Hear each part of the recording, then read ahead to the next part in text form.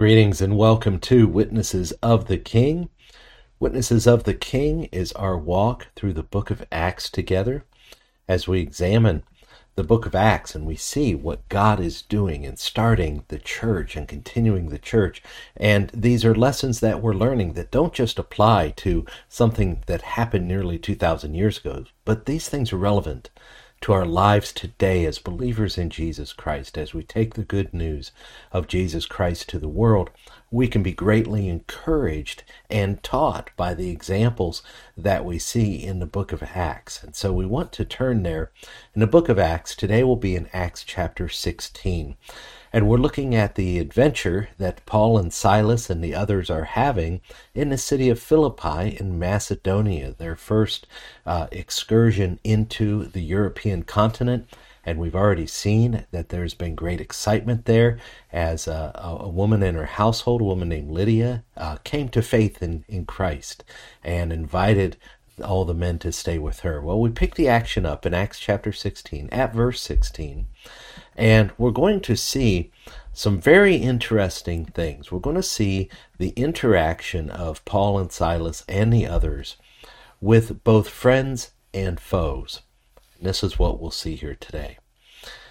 It says this, and you can see that Luke is with them at this point because he says we, Luke being the author of Acts. So they say here, as we were going to the place of prayer, we were met by a slave girl who had a spirit of divination and brought her owners much gain by fortune-telling. She followed Paul and us, crying out, "These men are servants of the Most High God, who proclaim to you the way of salvation." And this she kept doing for many days. Paul, having become greatly annoyed, turned and said to the spirit, "I command you in the name of Jesus Christ to come out of her." And it came out that very hour. But when her owners saw that their hope of gain was gone, they seized Paul and Silas and dragged them into the marketplace before the rulers. And when they had brought them to the magistrates, they said, "These men are Jews, and they are disturbing our city. They advocate customs that are not lawful for us as Romans to accept or practice." The crowd joined in attacking them, and the magistrates tore the garments off them and gave orders to beat them with rods. And when they had inflicted many blows upon them, they threw them into prison, ordering the jailer to keep them safely. Having received this order, he put them into the inner prison and fastened their feet in the stocks. About midnight, Paul and Silas were praying and singing hymns to God, and the prisoners were listening to them. And suddenly there was a great earthquake, so that the foundations of the prison were shaken. And immediately all the doors were opened, and everyone's bonds were unfastened. When the jailer woke and saw that the prison doors were open, he drew his sword and was about to kill himself, supposing that the prisoners had escaped. But Paul cried with a loud voice, "Do not harm yourself, for we are all here." And the jailer called for lights and rushed in, and trembling with fear, he fell down before Paul and Silas. Then he brought them out and said, "Sirs, what must I do to be saved?"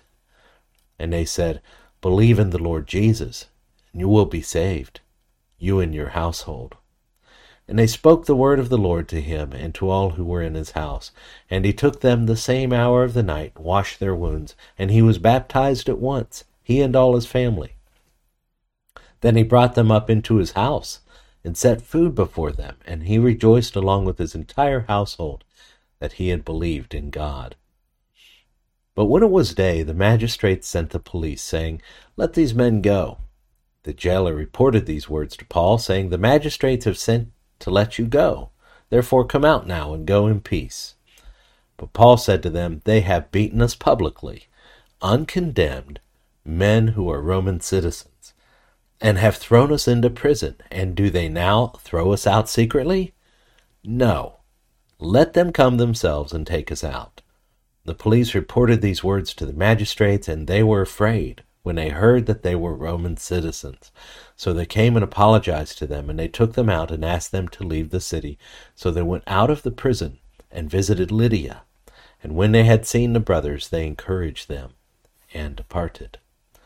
Let's begin then with a word of prayer. Father God, as we explore these things together, Lord, I pray that you will guide us, and that you will teach us by these things.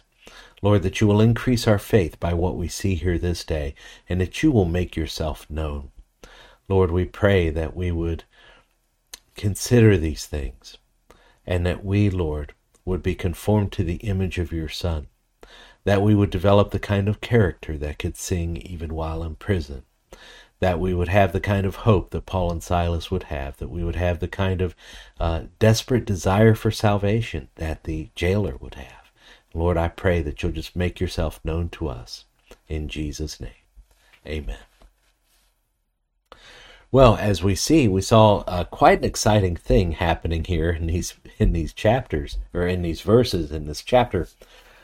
And what we want to take a look at is we want to look at both friend and foes, because the gospel is at the very knife's edge of what Jesus came to do. And Jesus did come and say, he said, I didn't come to bring peace, but a sword, implying that there would be a great division right at the point of the gospel. And this is exactly what we're seeing. We're seeing fulfilled the words of Jesus, who said that he who is not for me is against me.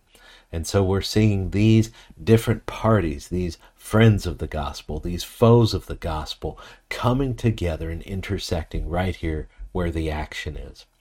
So first thing I want to look at are the spiritual foes, and this becomes very apparent in verse 16, that there are spiritual forces at work against the spread of the gospel.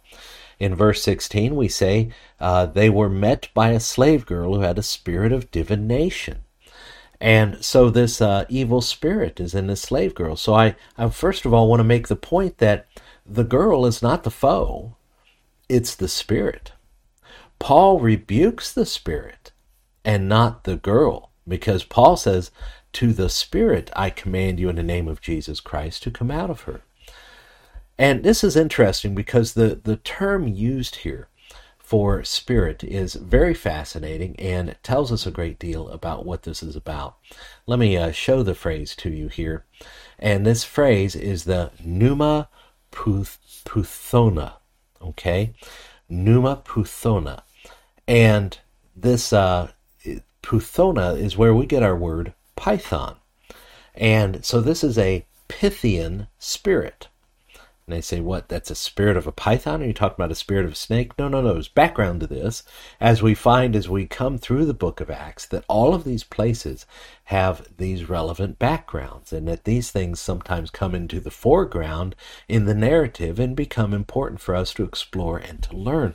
And so a little bit of studying the book of Acts, in fact, in studying the Bible at all, is to read the local customs, mythologies, things like that of the area to the people who originally received these scriptures. So a Pythian spirit, there's a legend that says that a serpent or a dragon guarded the famous oracle at Delphi in the Greek legends. But that this serpent or dragon, had been slain by Apollo. The creature was called a Puthon, and it was called that because of the region in which it was found. Now this comes into our English language as Python. And in first century Greek, individuals with a spirit of divination, that is like the Oracle of Delphi, would be telling of the future or unknown things, or exercising even ventriloquism. Maybe that was the idea or the problem that was going on here. These kind of people were said to have a Pythian spirit. And this is what we find in Acts chapter 16, verse 16. Now we're going to find that this kind of background of Greek mythology in these areas in which Paul and Silas and the others are going is going to explain a lot of what we see in the book of Acts. There are pagan beliefs and belief systems that have root in some kind of mythology, and that mythology is geographically determined in these areas of Macedonia and Greece and Phrygia, these kind of areas in which these things happen. And this happens to be one of the greatest blind spots of the church in the 20th and 21st centuries, is that we have a great blind spot when it comes to any preconceived ideas of the supernatural.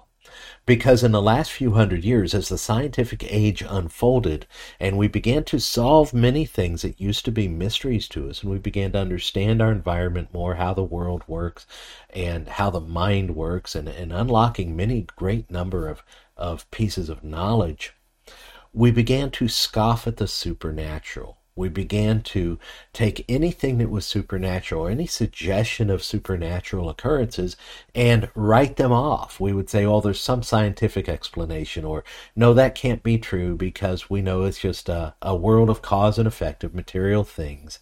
We would take these issues and we would psychologize them. And we've lost sight of this. We would see someone like this girl today with a spirit of divination, and we would say, oh, she's just, incredibly attuned to nonverbal communication, and she can read the faces of people, not so much read their minds or things like that. And we would discount these things in some kind of psychological, very skeptical kind of way. But what we need to understand is that for us, this is a blind spot. The Bible reveals very clearly that there are spiritual forces at work, particularly at work against the gospel of Jesus Christ. And so it's important for us to have our minds open to what the Bible has to say about these things. This girl had a spirit of divination. And we are not going to suppose that Luke, as a physician, even in those days, though, was too ignorant to understand, oh, she had a psychological problem or whatever. No, the fact is, people were willing to pay for whatever it is she was doing. This would denote something outside the norm, outside of mere delusion of this girl.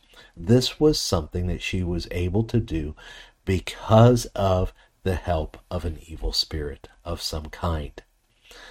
And so the first thing we see is that the spiritual foe in this account is this spirit of divination. And this spirit of divination is one of many spiritual forces aligned against the gospel. There's much more than demons going on in this world. If we look at Ephesians chapter 12, Paul uses some interesting language here.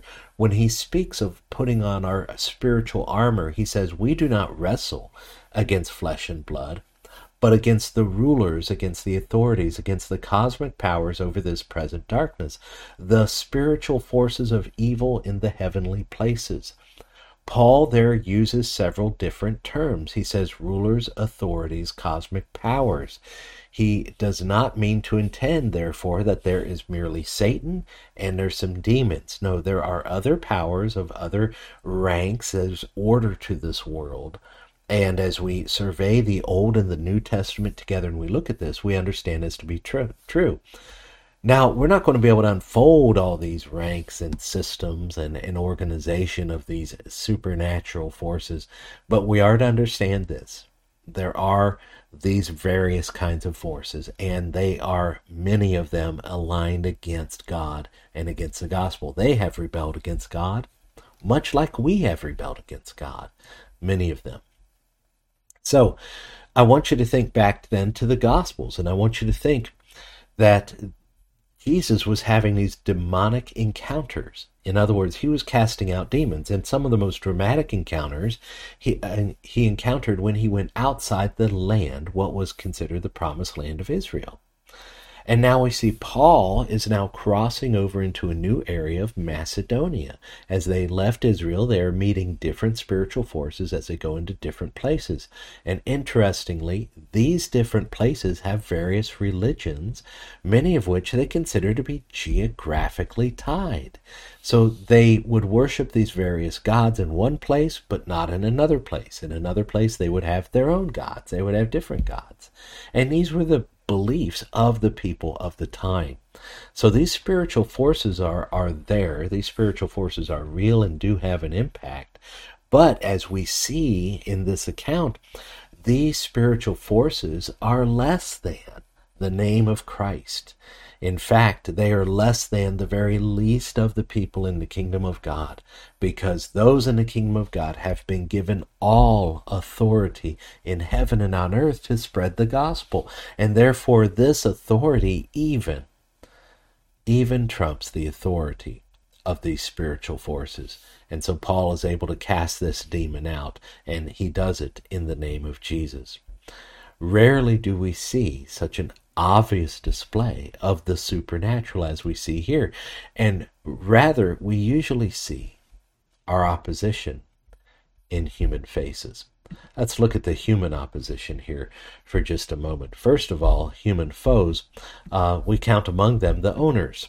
The owners are definitely some foes here.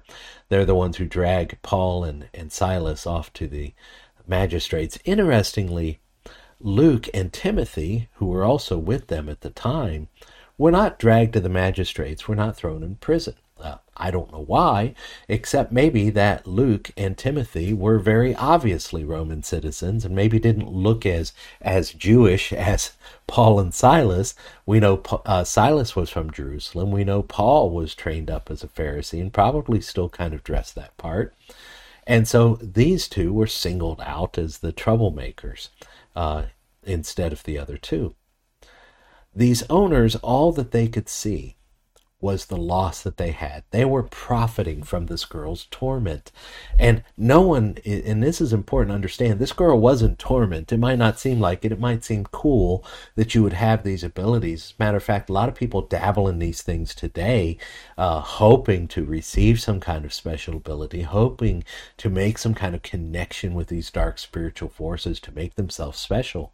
What they don't understand is what the Bible shows very plainly, that anything received from these dark spiritual forces is going to come at a cost far greater than the benefit. This cost is your very own soul, your very own freedom and liberty as a human being. No one is given anything by these dark forces without it having a massive price tag attached to it. Now, legally, these owners legally could profit from any of her skills because she was a slave and she was owned. And I know we don't believe in that, ethically, especially in these days, that anyone should be owned by another human being. But nevertheless, it was the law of the land, and they, by all rights, could profit legally from any skill that she had. We do the same thing when we become an employee of a corporation these days. If you pay attention to all the various paperwork you sign, you are signing away your creative rights. That should you invent something that has to do with the work that you do in that place, that is owned by your owners, the corporation. And so this is not something completely gone out of society. It's something that's still there. But the problem here is that these men are profiting from something that is tormenting her. They're profiting from that which is harmful to her, harmful to the girl, harmful to everyone to whom this spirit would speak. They were peddling something dangerous. Now, whether they understood the extent of that danger or not, we don't know. But profit, we do know, was clearly their desire, as it's plainly stated in the narrative. But there's something we need to understand about desires that explains human behavior. Look what James says in his letter. He says, and he talks about the nature of temptation here, and he's saying, he's writing to people that are going through difficulties, and he's explaining to them, you can't blame God for your difficulties. And you can't blame him for enticing you into sin or putting you in a situation in which you were tempted, because he doesn't tempt. And he says this about it. He says, each person is tempted when he is lured and enticed by his own desire. Then desire, when it has conceived, gives birth to sin, and sin, when it is fully grown, brings death. And so this is really the key to understanding human behavior. They are led by their desires, and they will be lured and enticed by these desires to commit sin. And so these men they desired profit. They were lured and enticed by their desire to sinfully use what is damaging to this girl, rather than seeking her well-being.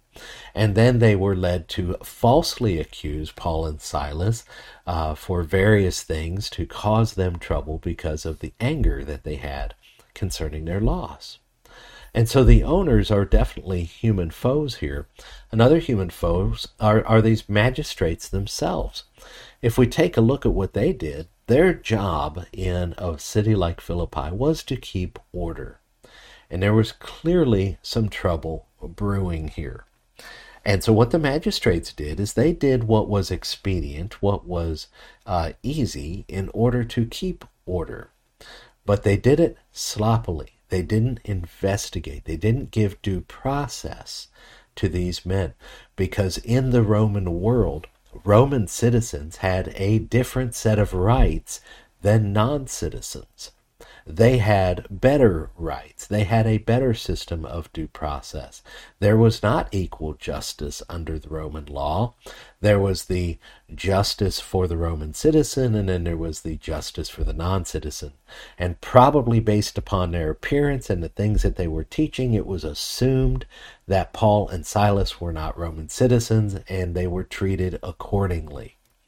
This is why they were afraid when it became known that Paul and Silas were Roman citizens, because they understood that they had broken the law themselves, these men charged with keeping the law.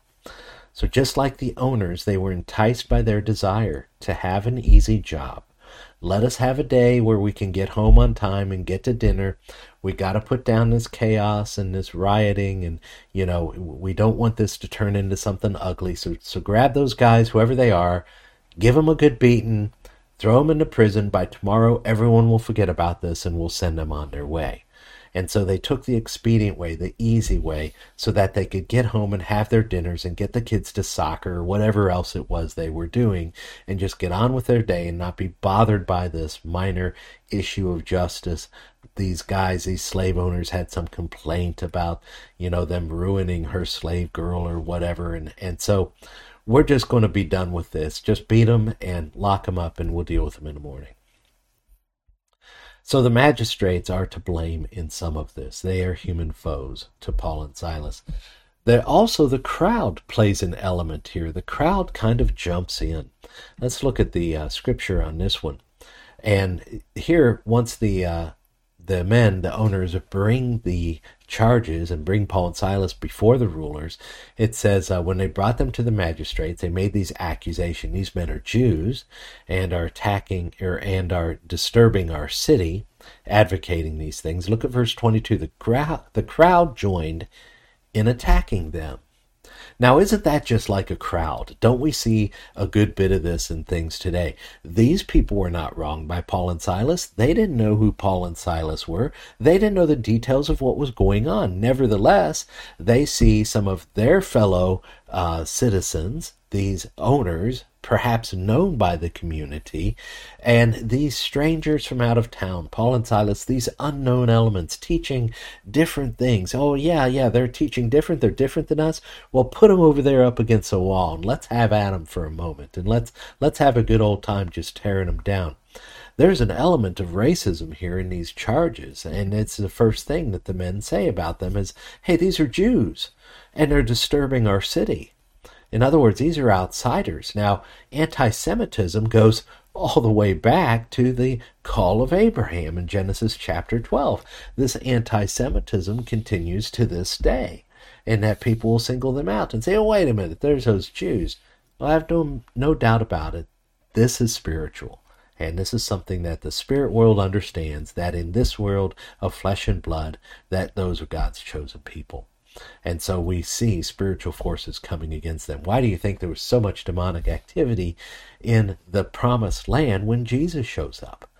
You don't hear about this kind of activity all over the world. You hear about it there at ground zero to resist the coming of this Messiah, this coming Son of God who promises to take over and cast out all those who oppose God.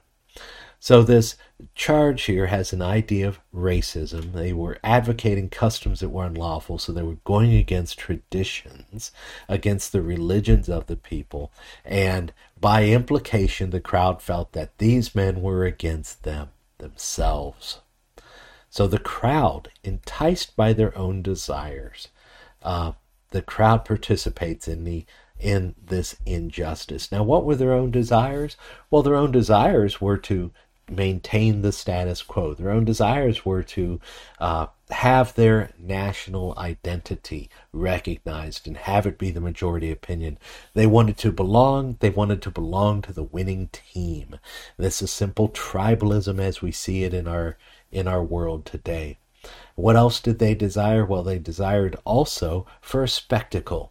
The crowd desires to see something happen.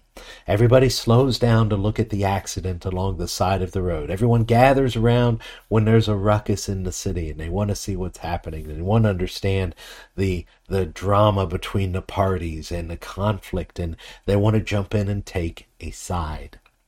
This is human nature, sinful human nature, as seen in this crowd. Well, there's not just foes here. There's friends. And there's some human friends. And first of all, we see very obviously Paul and Silas, who we find doing what in prison? Singing and praying. They are singing hymns. They are praying together in prison. What incredible fellowship. What incredible friendship in the gospel and in the Spirit these men are having. They're not blaming each other for the situation, because it would be easy maybe for Silas to say, Paul, if you hadn't cast out that demon, we wouldn't be in this mess. We could have put up with her. We could have handled this another way. Why couldn't you just leave well enough alone? And then Paul might be responding to him, well, Silas, why didn't you do something? I didn't see you doing anything. I did what seemed best. You weren't doing a single thing about it. You hated it as much as I did. I should have brought John Mark. He wouldn't have gotten us into this mess. And we don't see this between Paul and Silas. And yeah, we saw disagreements before with Barnabas and Paul over John Mark, but those things are going to be mended. These men are friends. These men are family in the family of God. And here they are seen together, singing together, and singing praises. They have one another. Another friend here, interestingly, is the jailer, the man charged with keeping them locked up, the man who puts them in the inner prison and in stocks because he was told to keep them securely. And so he wanted to make sure to do a good job, to follow instructions, and he did exactly that. But look at what a friend this is in the end of the story. And the encouraging thing here is you don't yet know who your friends are. When you meet new people on the street, when you knock on the door to share with them the gospel or give them a book or something like that, you don't yet know if they're maybe going to be a friend like this. But look at this friend, this jailer. He asks how he should be saved. They tell him to believe in the Lord Jesus Christ. It says he took them the same hour of the night, washed their wounds, and he was baptized at once, he and all his family. Then he brought them up into his house and set food before them, and he rejoiced, and his household with him. And so this is a powerful testimony. Brought them up into his house, set food before them. There's no more intimate scene than to sit and have a meal with somebody. Interestingly, yet again, here we see in the book of Acts, these Jewish men, Paul and Silas, having dinner in a Gentile house. And that is something that previously would have been unheard of. But it's made possible by the gospel, by God who has declared all things clean and all people available to the gospel. And so here are now tremendous friends. They've made a friend. They come back later. They visit Philippi. Paul writes a letter to them, probably multiple letters. And they have this man as a lifelong brother in Jesus Christ and his whole family. And so this is profound and kind of God to put these human friends into the paths of Paul and Silas. But they have a greater asset than these human friends. They have a greater ally than that. And that, of course, is God, their spiritual friend. If we take a look at what happens here, it is God, as we read chapter 16. It's God who providentially guides them to Macedonia by giving Paul the vision and cutting off their way to other places. It's God who opened Lydia's heart to understand the gospel and moved her to invite them to stay with her. It is Paul, or it is the name of Christ that Paul uses to cast out the demon. It is God, obviously, who opened the jail and saved the jailer and his family. And it is God then who brought rejoicing and fellowship on that very night. And of course, this is all a net win for God. Think about this, point by point, who wins and loses here. And I want you to consider then who are the winners and losers here. And to think about all the elements and all the people involved and what the outcome was for them. Because there's a great number of lives intersected in just this one chapter. First of all, we have the girl. And for her, is this not a solid win? She got rid of this demon. You might say, well, yeah, but she lost this ability that she had that maybe made her famous in town and made her owners like her, and maybe they were hard on her. I assure you, everything we understand and we know from the scriptures concerning this type of spiritual oppression, we understand that any situation is better than the one being controlled by an evil spirit. A solid win for this girl. Now the owners, we're going to have to count this a loss for them. Riches, of course, come and go. They had some hope in material gain and lost that hope. But they had a great ignorance of what they were dealing with. They didn't understand the nature of the forces they were dealing with. And if they had, they would have rejoiced with this girl. They would not have sought profit for it. They would have sought help for her. For them, in this account, this is a loss. Now, later, could they perhaps have understood what had happened there, have understood the importance of it? Did they maybe come to faith later through the testimony of Lydia or the jailer or others who had been touched by the ministry there? We have no idea, no way of knowing. But as far as we see it in this scene, it's a loss for them. Or how about the magistrates? What was their situation? Did they win or lose in this? Well, I'd say it's mixed. I'd say mostly it was a loss because they were greatly embarrassed by what had happened. They had come very close to getting in some serious trouble for wrongfully executing this justice, or rather this injustice, upon these Roman citizens. So in that way, it's a loss for them, but it's kind of a win for them because they didn't get in all the trouble they could have. The mercy of Paul and Silas is to their benefit, and perhaps they knew better for next time. How about the crowd here? Well, the crowd was entertained for a day, so that's a bit of a win for them. They had a little something to do. Hey, they got home. Hey, saw a beating today. Wasn't that great? And, everybody rejoiced with them, perhaps. I don't know. But they missed out on something. They missed out on the true message. And perhaps some of them won in this later, in that they considered, why would those men submit to this beating? What were they doing? And what do they mean that they cast a demon out? What does it mean that they got rid of the spirit of divination? How did one word from this man change this girl?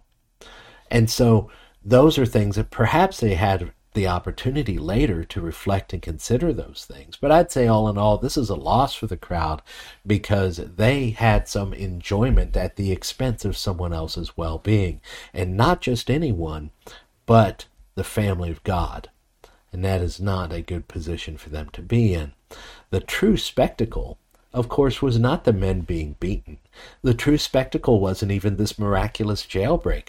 The true spectacle that they missed out on was this: what is it that makes two men in the middle of the night, locked in stocks, sing?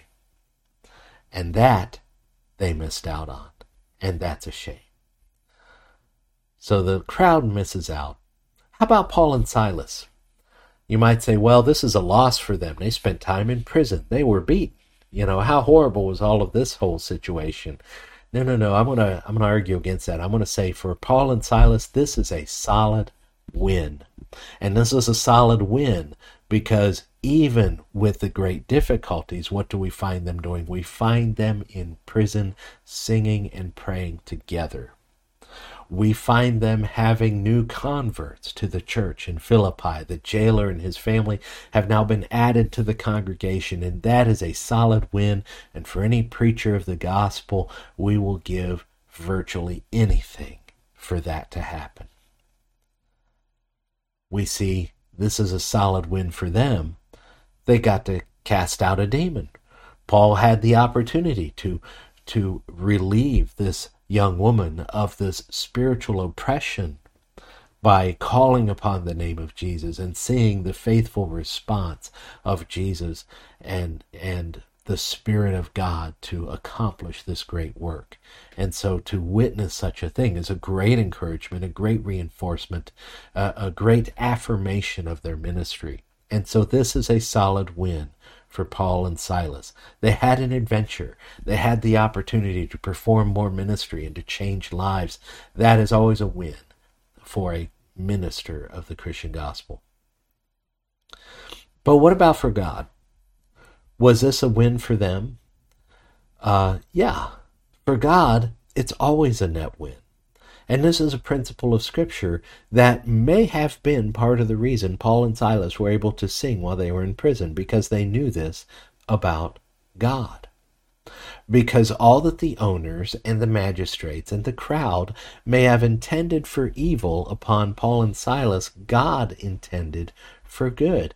This is what we read about in the book of Genesis, as we see in the life of Joseph here, where his brothers had sold him into slavery, and he ended up in prison in Egypt, in a foreign land and everything, separated from his family for a great number of years. And after their father dies, they're like, we better try to make things right with Joseph, because now that dad's gone, he's probably going to get revenge on us. But this is Joseph's response to this. He says, as for you, you meant evil against me, but God meant it for good, to bring it about that many people should be kept alive as they are today. So do not fear, he says. He had no intention of having revenge because he saw the bigger picture. He saw that God was working for the benefit of his people. This is the promise, the eternal promise of God for all of his people. It says in Romans chapter 8, Paul would go on to write this later, and maybe he had this scene in Philippi in mind when he did it. I don't know. We know that for those who love God, all things work together for good, for those who are called according to his purpose. As he nursed the scars and the wounds from the beating that he took in Philippi, I'm sure his thoughts went to the jailer, to the smile upon his face, to the joy of his family as they rejoiced at the salvation that Paul had brought. These were the memories that he was forging. They were the memories that God was making for them. They were the path that they were on, in which God works all things for the good of his people. Well, I hope these have been helpful, but what else can we say about this here? Well, in conclusion, I want to begin with a quote. And this is from Richard Wurmbrand, who spent many years in a Soviet prison because of his faith. It says this, that he says, there was once a fiddler who played so beautifully that everybody danced. A deaf man who could not hear the music considered them all insane.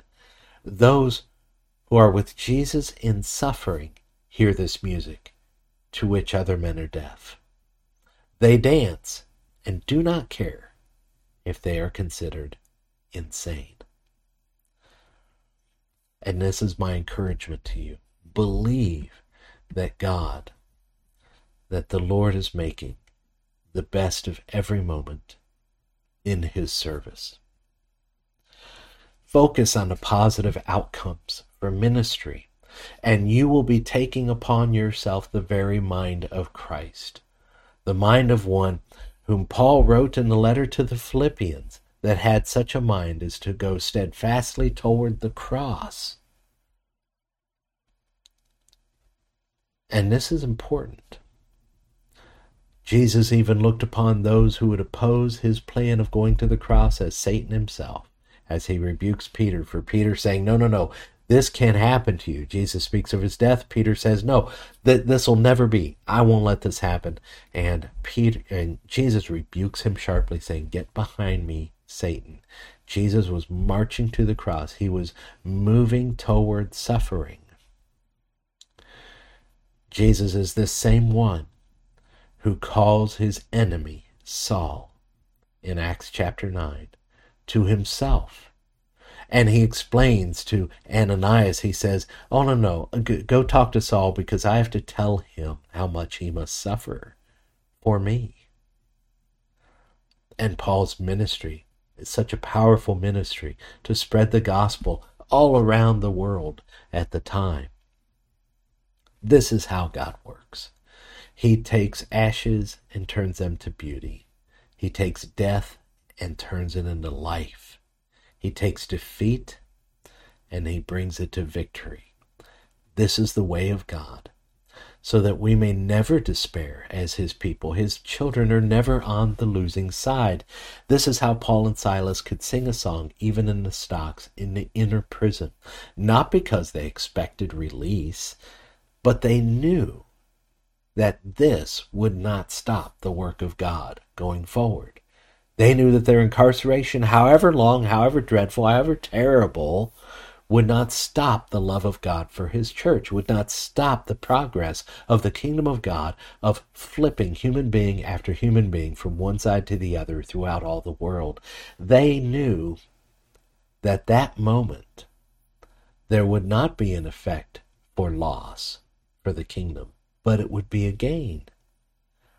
They knew that there is no effort for loss in the kingdom of God. They knew that there is no sacrifice without glory in the kingdom of God. They know that there is no moment without effect in the kingdom of God.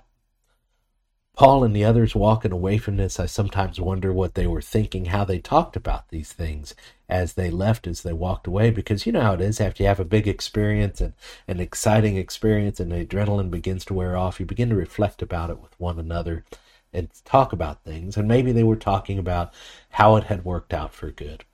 Perhaps Silas is saying, you know, that looked pretty ugly there for a while, but that actually turned out to be really good. And maybe Paul thoughtfully thought, you know, it always seems so. It always seems like the Lord is working things to the good of those who love him. And maybe that inspired him. But they only saw that much. Luke perhaps was thinking, you know what? Someone should write this down. This was pretty exciting. And he did, and we have it. And here it is, Paul and Silas. They couldn't have possibly calculated this. Because think about this. Here it was written down by Luke, who was with them through much of this, but not in prison. And could Paul and Silas have thought, have calculated, had considered what this account in Acts chapter 16, with their time in prison, their beating, would mean to 2,000 years of Christians that would follow them, that would read this account, that would seemingly sit and pray and sing with them in prison because of their great faith and be inspired by it? I hope that's where we find ourselves today. I encourage you, go and boldly preach the truth. Do not be concerned about the consequences, for they are in the hands of God, your loving Father, who will not let your toil go without great and beautiful consequence in the kingdom of God. Love your enemies, even your jailers, and refuse to be discouraged. Sing a song, knowing that God is working all the time to further the kingdom, even in what you might perceive to be a failure. Go on with this, and may it bless you, and may you understand that the Lord is working all things for his glory and for the benefit of his people. Let's pray. Father God, we thank you so much for this great account of your faithful servants. We thank you most of all for your faithfulness to them, to not allow their toil or their beating to be in vain. But you, Lord, always make a way for your great gospel to spread. You bring in more into the family of God. Lord, for that we praise you and we thank you, and we want you to receive great glory and honor for it. And we honor you this day with our hearts. We thank you in Jesus' name. Amen. Well, I invite you to continue to study the book of Acts, and if you've missed the series to this point, you can go back and start over and follow along in your Bibles as you read and as you learn in the book of Acts, and we'll learn together. But I want to encourage you to contact us if you have questions or concerns, anything about the scripture. If you're looking for a church near you, or you want to know how to find a good Bible-believing church, we can help you with that virtually anywhere. And so I pray that you'll give us contact, that you'll let us know how these videos are doing, how they're helping you, and also your questions and concerns, and even objections. If you disagree with what you saw, I invite interaction, for I too am learning. So I pray that you have a blessed time, and I hope this has found you well. God bless you.